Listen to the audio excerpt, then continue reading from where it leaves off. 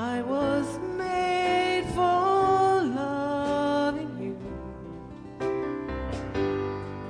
I was made to worship. I was made to give you praise all of my days, oh Lord. My all is for you. My all is for you.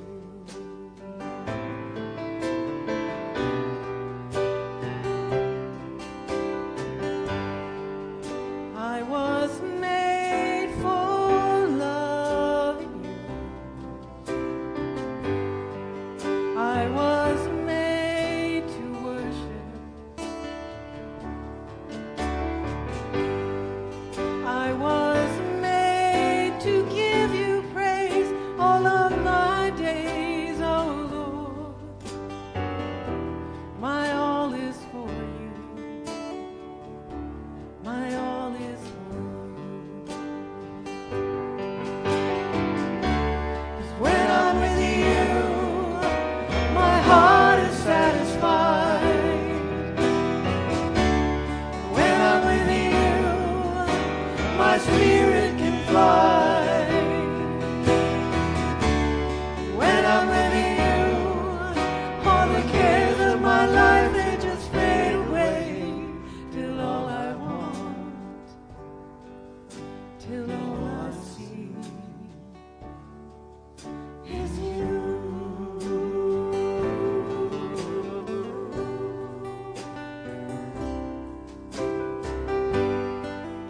I was made for loving you.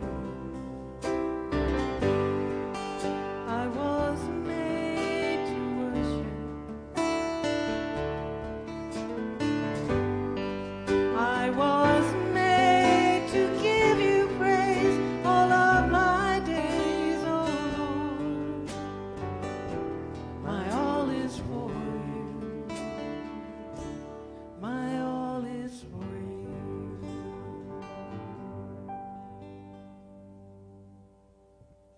Amen. You know, we are made for worship, whether we know it or not.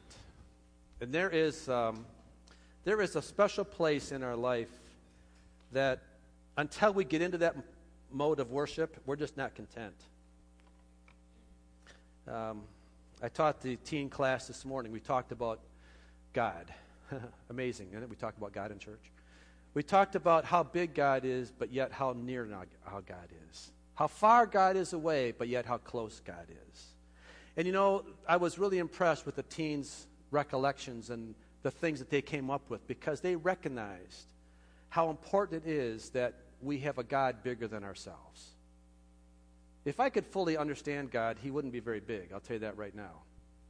If I could fully get my arms around who this God is, he would not be able to meet your needs. But because God is so big, and because he's so awesome, and because he's so far away, but yet he's so near, all of my needs are met.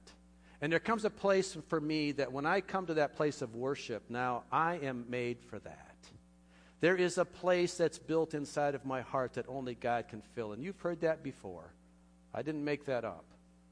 But it is so true. When I find that place of God's presence in my life, yes, I have a fear and a reverence of God. But with that comes that closeness of God, that spiritual bond that he gives me. There's nothing in this world that can compete with that. Nothing. Though I might find temporary satisfaction here and there. Money might make me smile a little bit. I might have some happiness when my bills are paid and I have the luxuries of things. But when those are gone, what am I left with? An emptiness. It's just not there. But when the presence of the Lord is what I focus on, it's amazing how he always brings me contentment. And I want to continue speaking this morning on that topic, on the Holy Spirit. We've been speaking about the Holy Spirit the last number of weeks, and we're going to continue to speak about the Holy Spirit for the next few weeks, because he is such a big topic, and he is such a big person of the Godhead that we have a lot to talk about. We've spoken in the past about the Holy Spirit is a person of God. He is not an it. It is not something that we get. It is something that we experience. Like I experience relationship with you, I experience relationship with the Holy Spirit because he's a person. Just like Jesus is a person, just like God is a person, the Holy Spirit is a person of God.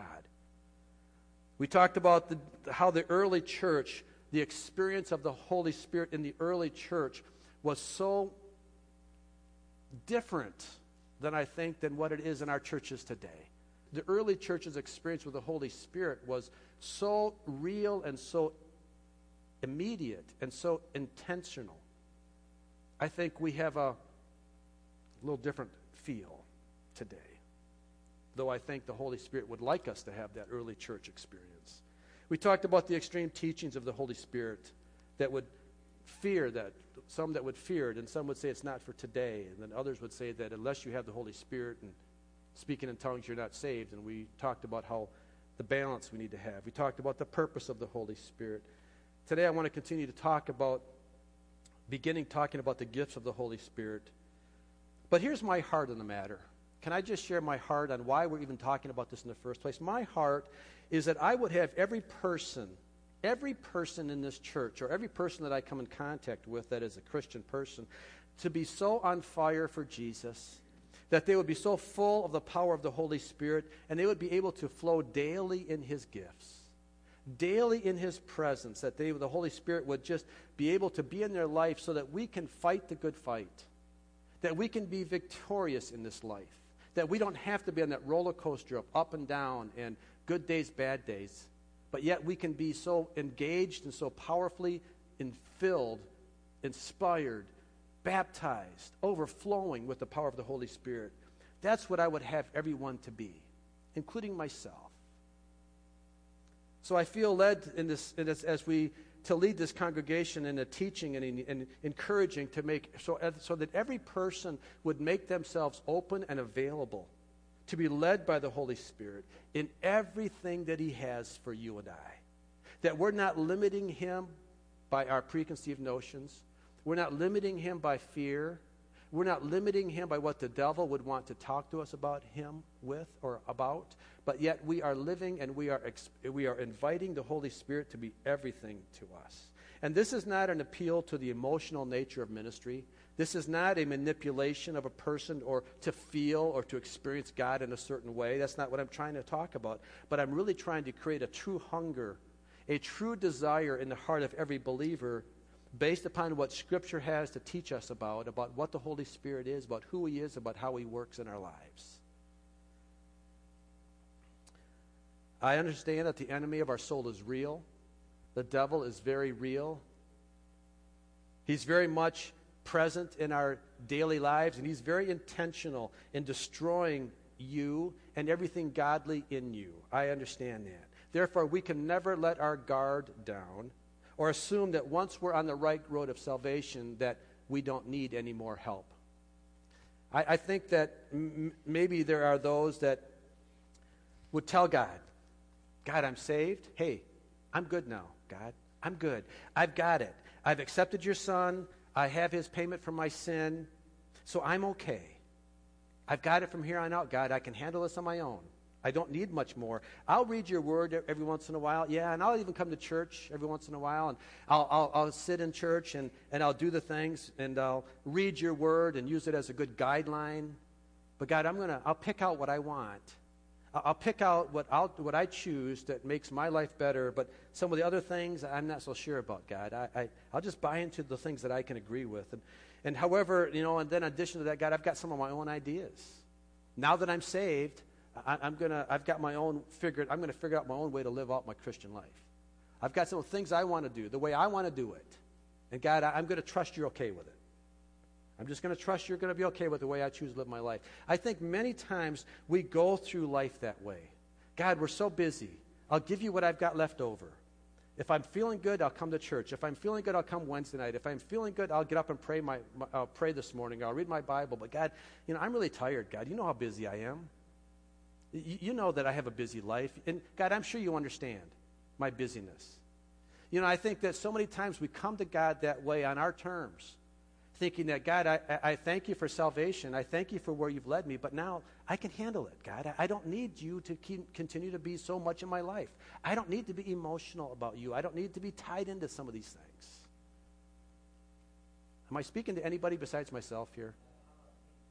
Because that's the way I felt many times in my life. I'll be honest with you. All right? But what I would rather have, what I'd rather have for my life, but what I'd rather have for all your lives is to have the heart cry of a person that once we've accepted the forgiving power of God's grace through the shed blood of Christ and his ultimate sacrifice, that I would rather have my line of thinking go something like this. Hey, God, thank you so much for saving me. Thank you so much for giving heaven's best for me. And because you've given heaven's best for me, I'm going to give you my best back. I know that you have other things for me in store, and I need them. I want them. I want all of you, God. I'm not happy with just a little bit. Yeah, I'm saved, but I need you to keep me saved. I need your Holy Spirit's power in me and your influence in me to walk with me and to lead me on a daily basis. My heart's cry is more of you. I can't get enough of you, God.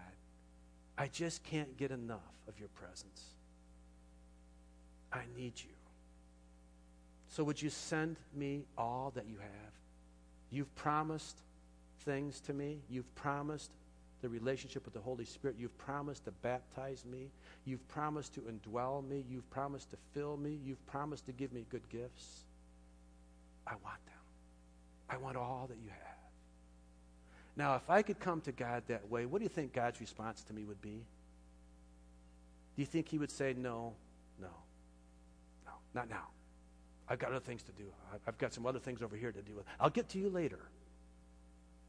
Now, I think that if I came to God that way, I think that heaven's windows would open up and all of heaven would fall on me, like we prayed, like we sang about today, sweet fire.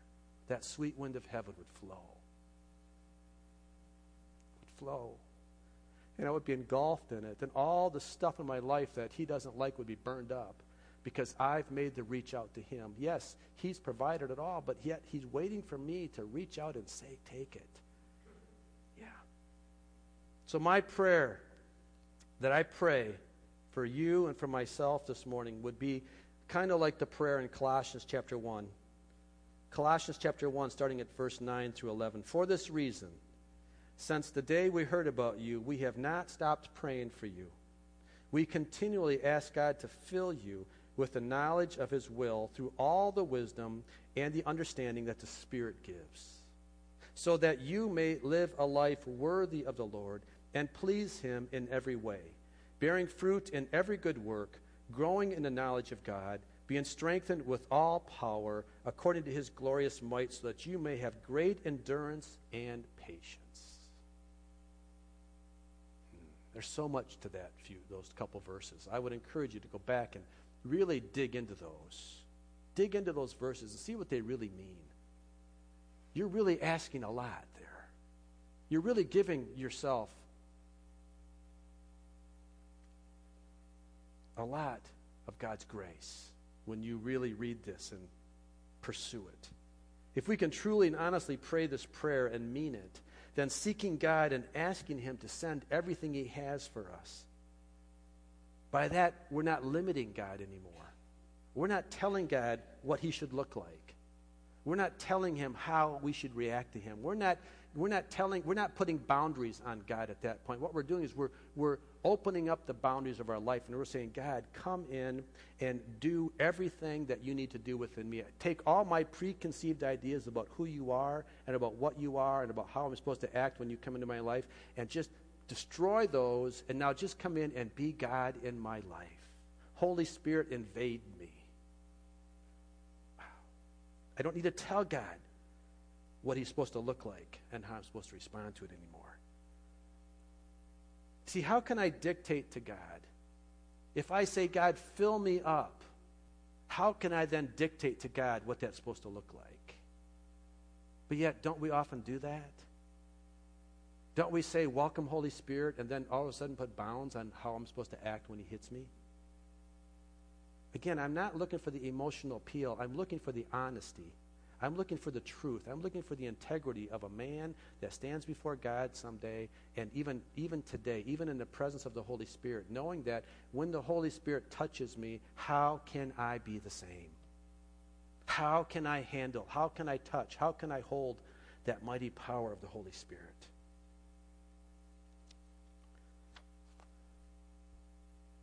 When the Holy Spirit touches you, you will not be the same person. You will not be the same person you were before he touched you. If you are, then he hasn't touched you. If you're the same walking out of this service this morning as you were when you came in, then you did not have an encounter with the Holy Spirit, because he is a change agent. And he will use you. And he will make you into something that you never thought you could be. The creator of the universe is not contained within any human vessel without changing that human vessel to be something that he can fill. He will change you. He will make you into something you're not. And it's not what you are on the outside. He may not change your physical appearance, but he's certainly going to change your heart. He's going to change that container that only the Spirit deals with. Remember, God is spirit. We worship God in spirit. We don't worship God in our physical flesh. We worship God in spirit because he's spirit. And when he comes in, he is going to fill the spirit life inside of me. We've spoken in the past about the day of Pentecost. And I want to talk about that again today. We're going to talk about the 120 that were baptized that day, on that powerful day. Acts chapter 2, verse 1 and 4. When the day of Pentecost came, they were all together in one place. Suddenly, a sound like the blowing of a violent wind came from heaven and filled the whole house where they were sitting. They saw what seemed to be tongues of fire that separated and came to rest on each of them. All of them were filled with the Holy Spirit and began to speak in other tongues as the Spirit enabled them. There's a few things I want to point out here. First of all, what happened in that day was inclusive to all the people that were present. There were 120 or so present in that day. And it said that all of them began to speak in other tongues as the Spirit enabled them. It's interesting that there were more than 12 men there. It wasn't just the 12 disciples. The 12 disciples, we know them. We know that they were saved. We know that because we look back in John chapter 20, verse 22, where Jesus said, and he breathed on them and said, receive the Holy Spirit. At that point in time, those 12 men were saved and they were set apart. They were the first true converts in the New Testament sense of salvation, because Jesus saved them at that moment in time. And so we see that. But you know what's so important is that in that upper room experience that day, that the Holy Spirit poured out on 10 times 12 people. There were 120 people there, not just the 12 people. And I think that number is significant because what that seems to mean to me is that the Holy Spirit came not just for Jesus' closest followers, but he came for all people. All people are able to receive the baptism of the Holy Spirit. All people are able to fill and be filled to the fullness of what the Holy Spirit has, not just the few. Not just the few picked out ones that God has chosen, but all of us are able to do that. More than 800 years before Christ was born, the prophet Joel prophesied this. Joel chapter 2, verse 28 and 29, and afterward I will pour out my Spirit on all people. Your sons and daughters will prophesy, your old men will dream dreams, your young men will see visions. Even on my servants, both men and women, I will pour out my Spirit in those days. His promise is for all people, not just a chosen few. No one is excluded for the offer of receiving the Holy Spirit's power through salvation and in the power of baptism of the Holy Spirit. It's for all people. Peter then went and said it again in Acts chapter 2, verses 38 and 39. Peter replied, he said, repent and be baptized. This is after he had preached a big message. 3,000 people came to him. He said, repent and be baptized, every one of you, in the name of Jesus Christ for the forgiveness of your sins, and you will receive the gift of the Holy Spirit. The promise is for you, your children, and all who are far off, for all whom the Lord our God will call. very clear. We can't say it any more specifically and clearly that the promise, the experience, what they experienced on the day of Pentecost is for all people today. It didn't stop then. It's not just for a select few. It's for all of us. So I'm praying now that it's becoming obvious to all of us that the promise of the Holy Spirit is still for today. It's still in effect. God's promise is for every believer who would obediently submit to God's will. Obediently submit are the key words so that we then can have the full benefit of the Holy Spirit. God doesn't fill us if we're conditional towards Him. It's an obedient submission to Him. Going back to that first day of the outpouring, in verse 4, all of them were filled with the Holy Spirit and began to speak in other tongues as the Spirit enabled them. They spoke in other tongues. They spoke in a language they didn't know as the Holy Spirit enabled them. Now, what does that mean? What does that really mean? It means, very simply, that as the people spoke, they used their own vocal cords. They used their own breath. It was that person speaking, but what came out of their mouth were words that they didn't understand or words that they didn't know how to speak. It's really simple. They didn't go into some catatonic state. They did not pass out, and they were not zombies. No, they were real people speaking like they would normally speak in their normal voice, and they were speaking words that they didn't know. So what's the purpose of this new language?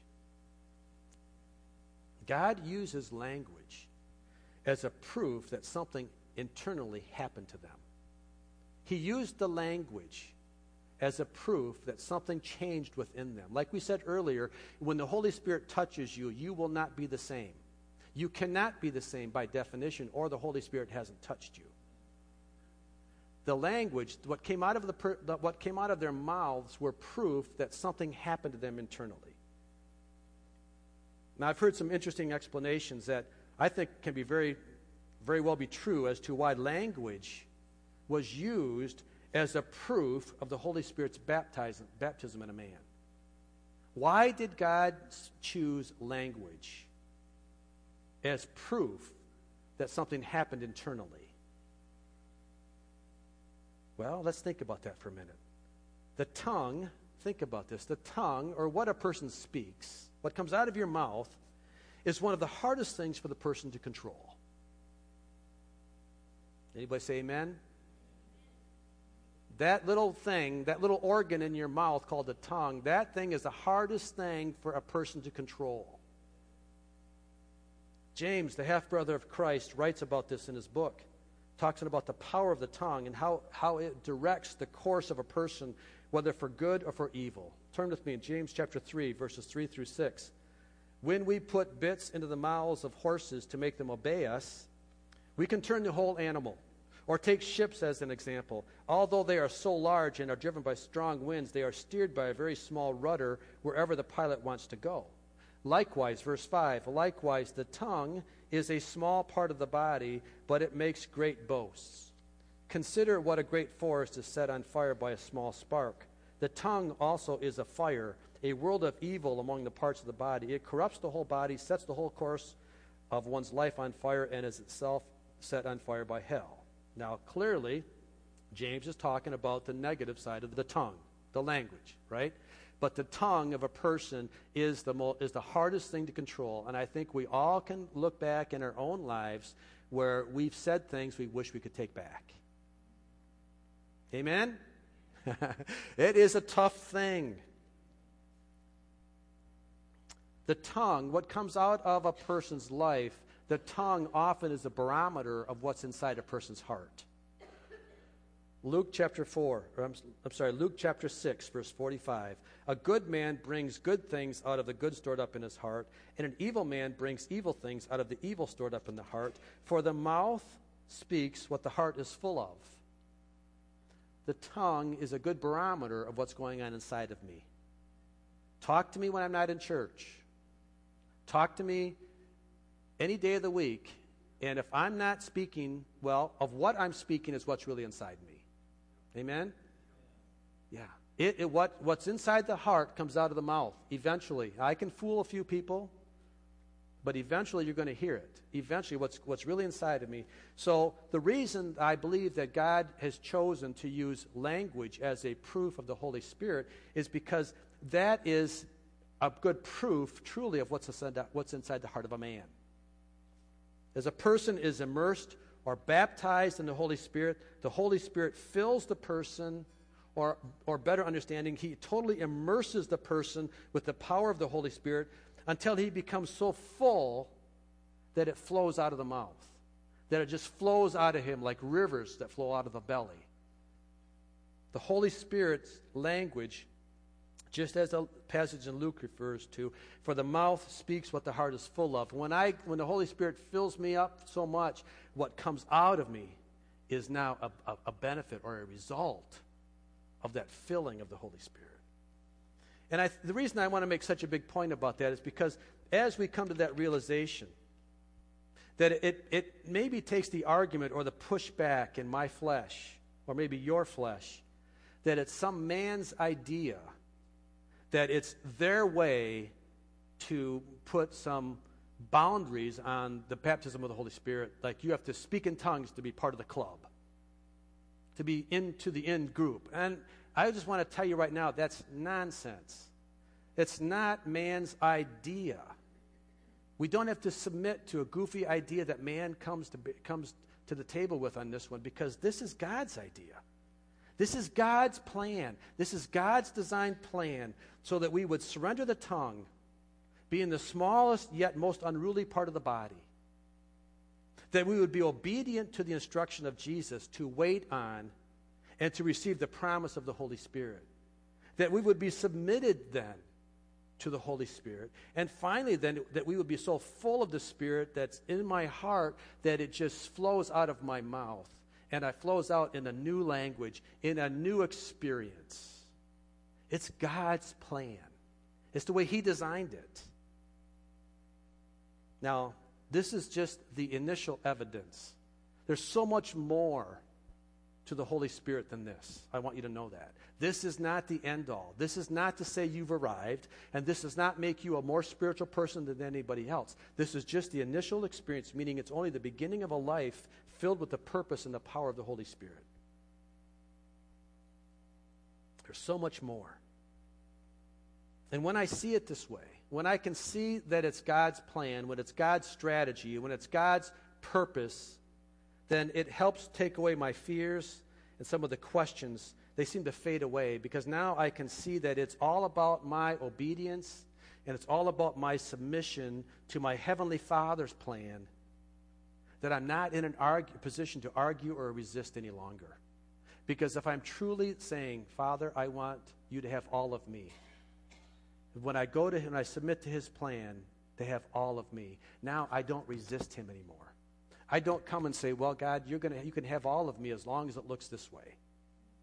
Now I'm putting boundaries on God again. And God doesn't work under my boundaries. He doesn't work under my plan. It's His plan. Let's go back to the day of Pentecost. Acts chapter 2. Let's read more. Beginning at verse 5 through 12. Now there were staying in Jerusalem God-fearing Jews from every nation under heaven. When they heard this sound, a crowd came together in bewilderment, because each one heard their own language being spoken. Utterly amazed, they asked, aren't all these who are speaking Galileans? Then how is it that each of us hears them in our native language? Parthians, Medes, Elamites, residents of Mesopotamia, Judea, Cappadocia, Pontus and Asia, Phrygia and Pamphylia, Egypt and parts of Libya near Cyrene, visitors from Rome, both Jews and converts to Judaism, Cretans and Arabs. There was about 12 to 14, if you count them, I think there's 14 different languages that were present in the day of Jerusalem that day.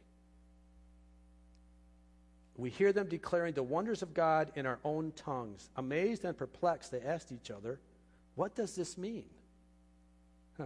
That question right there gave Peter the opportunity to give the gospel message. Peter then went, if you read the rest of that, he went into a long message, and at the end of the message, about 3,000 people accepted Christ as their Savior and were baptized and were added to the church that day. So what does that mean for you and I today? That was what it meant then. What does it mean today? Well, we have the same opportunity they did. to be saved and baptized in the power of the Holy Spirit. And I want to keep this as simple as we possibly can today. I don't want to confuse this. I don't want to make this more complicated than what it is. Understand that we have the devil, our adversary, our foe, and he will do everything he can to bring as much confusion into what this means. He will do everything he can to confuse people on what it means to be baptized in the Holy Spirit. Simply stated, what this means to the devil is his utter and certain defeat in destroying your life. And what I mean by that is that Satan has already been defeated. On the macro level, on the big world level, he's already been defeated by Jesus on the cross. We know that, right? The devil is doomed. He's going to be spending eternity in hell. He's already doomed. We know that. That's in the macro level. But we need to talk about the micro level. The micro level is you and me today. Yes, the devil has been defeated macroly, but microly he hasn't been, because he could still destroy me. I have to take responsibility for my life so that the devil doesn't defeat me. Amen? So you and I are in a battle today. Yes, he is lost. On the macro level, the devil's lost. But on the personal level, there's a real battle going on for my life and for your life today. And if I'm not engaged in that battle, I could lose it. And you could lose it. Even though the devil's already lost, he can win in me, and he can win in you. So he does not want us to talk about the thing that destroyed him. That person was the Holy Spirit, is what destroyed the macro level effect of the devil. But on a microscopic level, on a micro level, he's very real, and he's very able to destroy me and you personally. That is why he hates it when we talk about the Holy Spirit. The devil doesn't mind you coming to church. In fact, the devil comes to church. The devil doesn't mind us reading the Bible, because the devil reads the Bible. The devil's very much aware of what the Bible says. He used it against Christ. He tried to. But the Holy Spirit in Christ rose up and said, no, I'm not going to allow you to defeat me personally. It's the Holy Spirit that rose up in Christ, not the Bible. Understand it. We have to use it. We have to apply it. It's not enough just to hold the Bible up to the devil and say, it's in here, if it's not in here. It's got to get inside of me if the Bible is going to be effective to the devil. Because he understands the Bible. He read it. So that's why we have to ask the Holy Spirit to come in and to baptize me and immerse me and to take all there is of me. And I need to be willing to give all there is of me to him, so that I, through the power of the Holy Spirit, can defeat Satan. As he's been defeated macroly, he can be defeated microly when I ask the Holy Spirit to do the work. But I can't do it without him. The Holy Spirit is the active agent of God on earth, and he always will be until Jesus comes back. He has a very active role in the life of the believers, providing us numerous spiritual gifts as we're obedient and submitted to him. These gifts are designed to empower the believer to glorify Christ and to win as many lost people to Jesus as possible. A few minutes ago, Greg said that the Holy Spirit wants to use us. Yes, he does.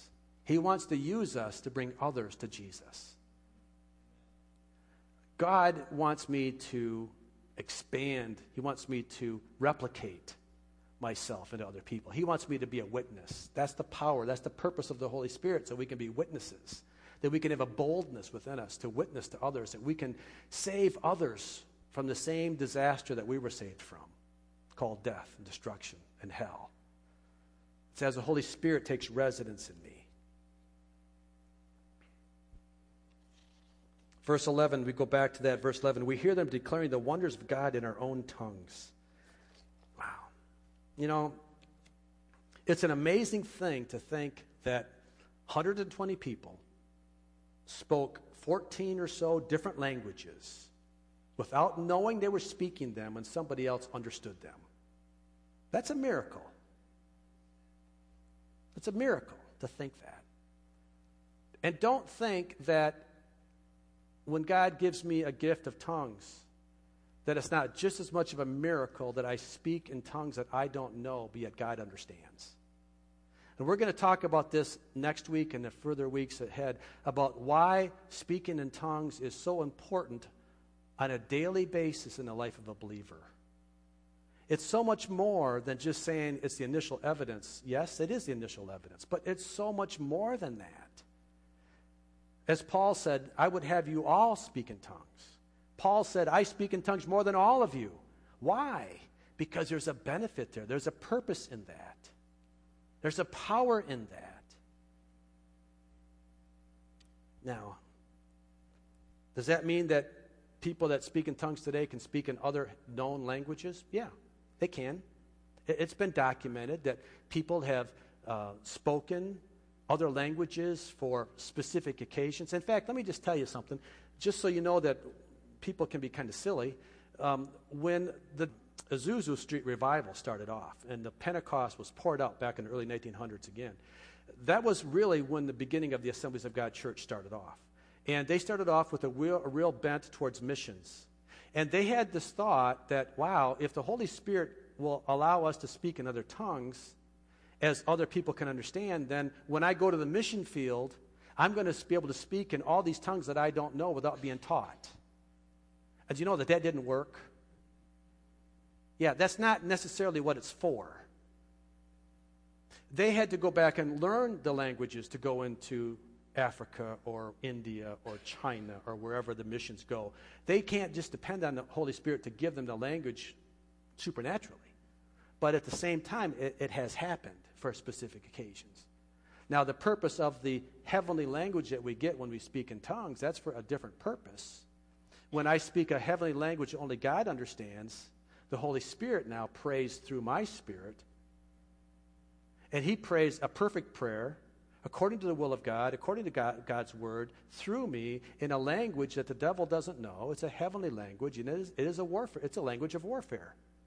Because now God can do some things in my life that I couldn't do on my own. Because I'm not speaking it on my own. The Holy Spirit is speaking through me. So we're going to talk about that more later. But the Holy Spirit's purpose of baptizing us with a new heavenly prayer language is that it's a language of heaven, and it is a unique prayer language that vitalizes the person's personal prayer life. It takes that micro perspective, and it is the thing that keeps me on fire. It keeps me trained. It keeps me purposed so that I can defeat the enemy in my life, and that I know by the faithfulness of God that I'm okay. And I know that he's going to get me through.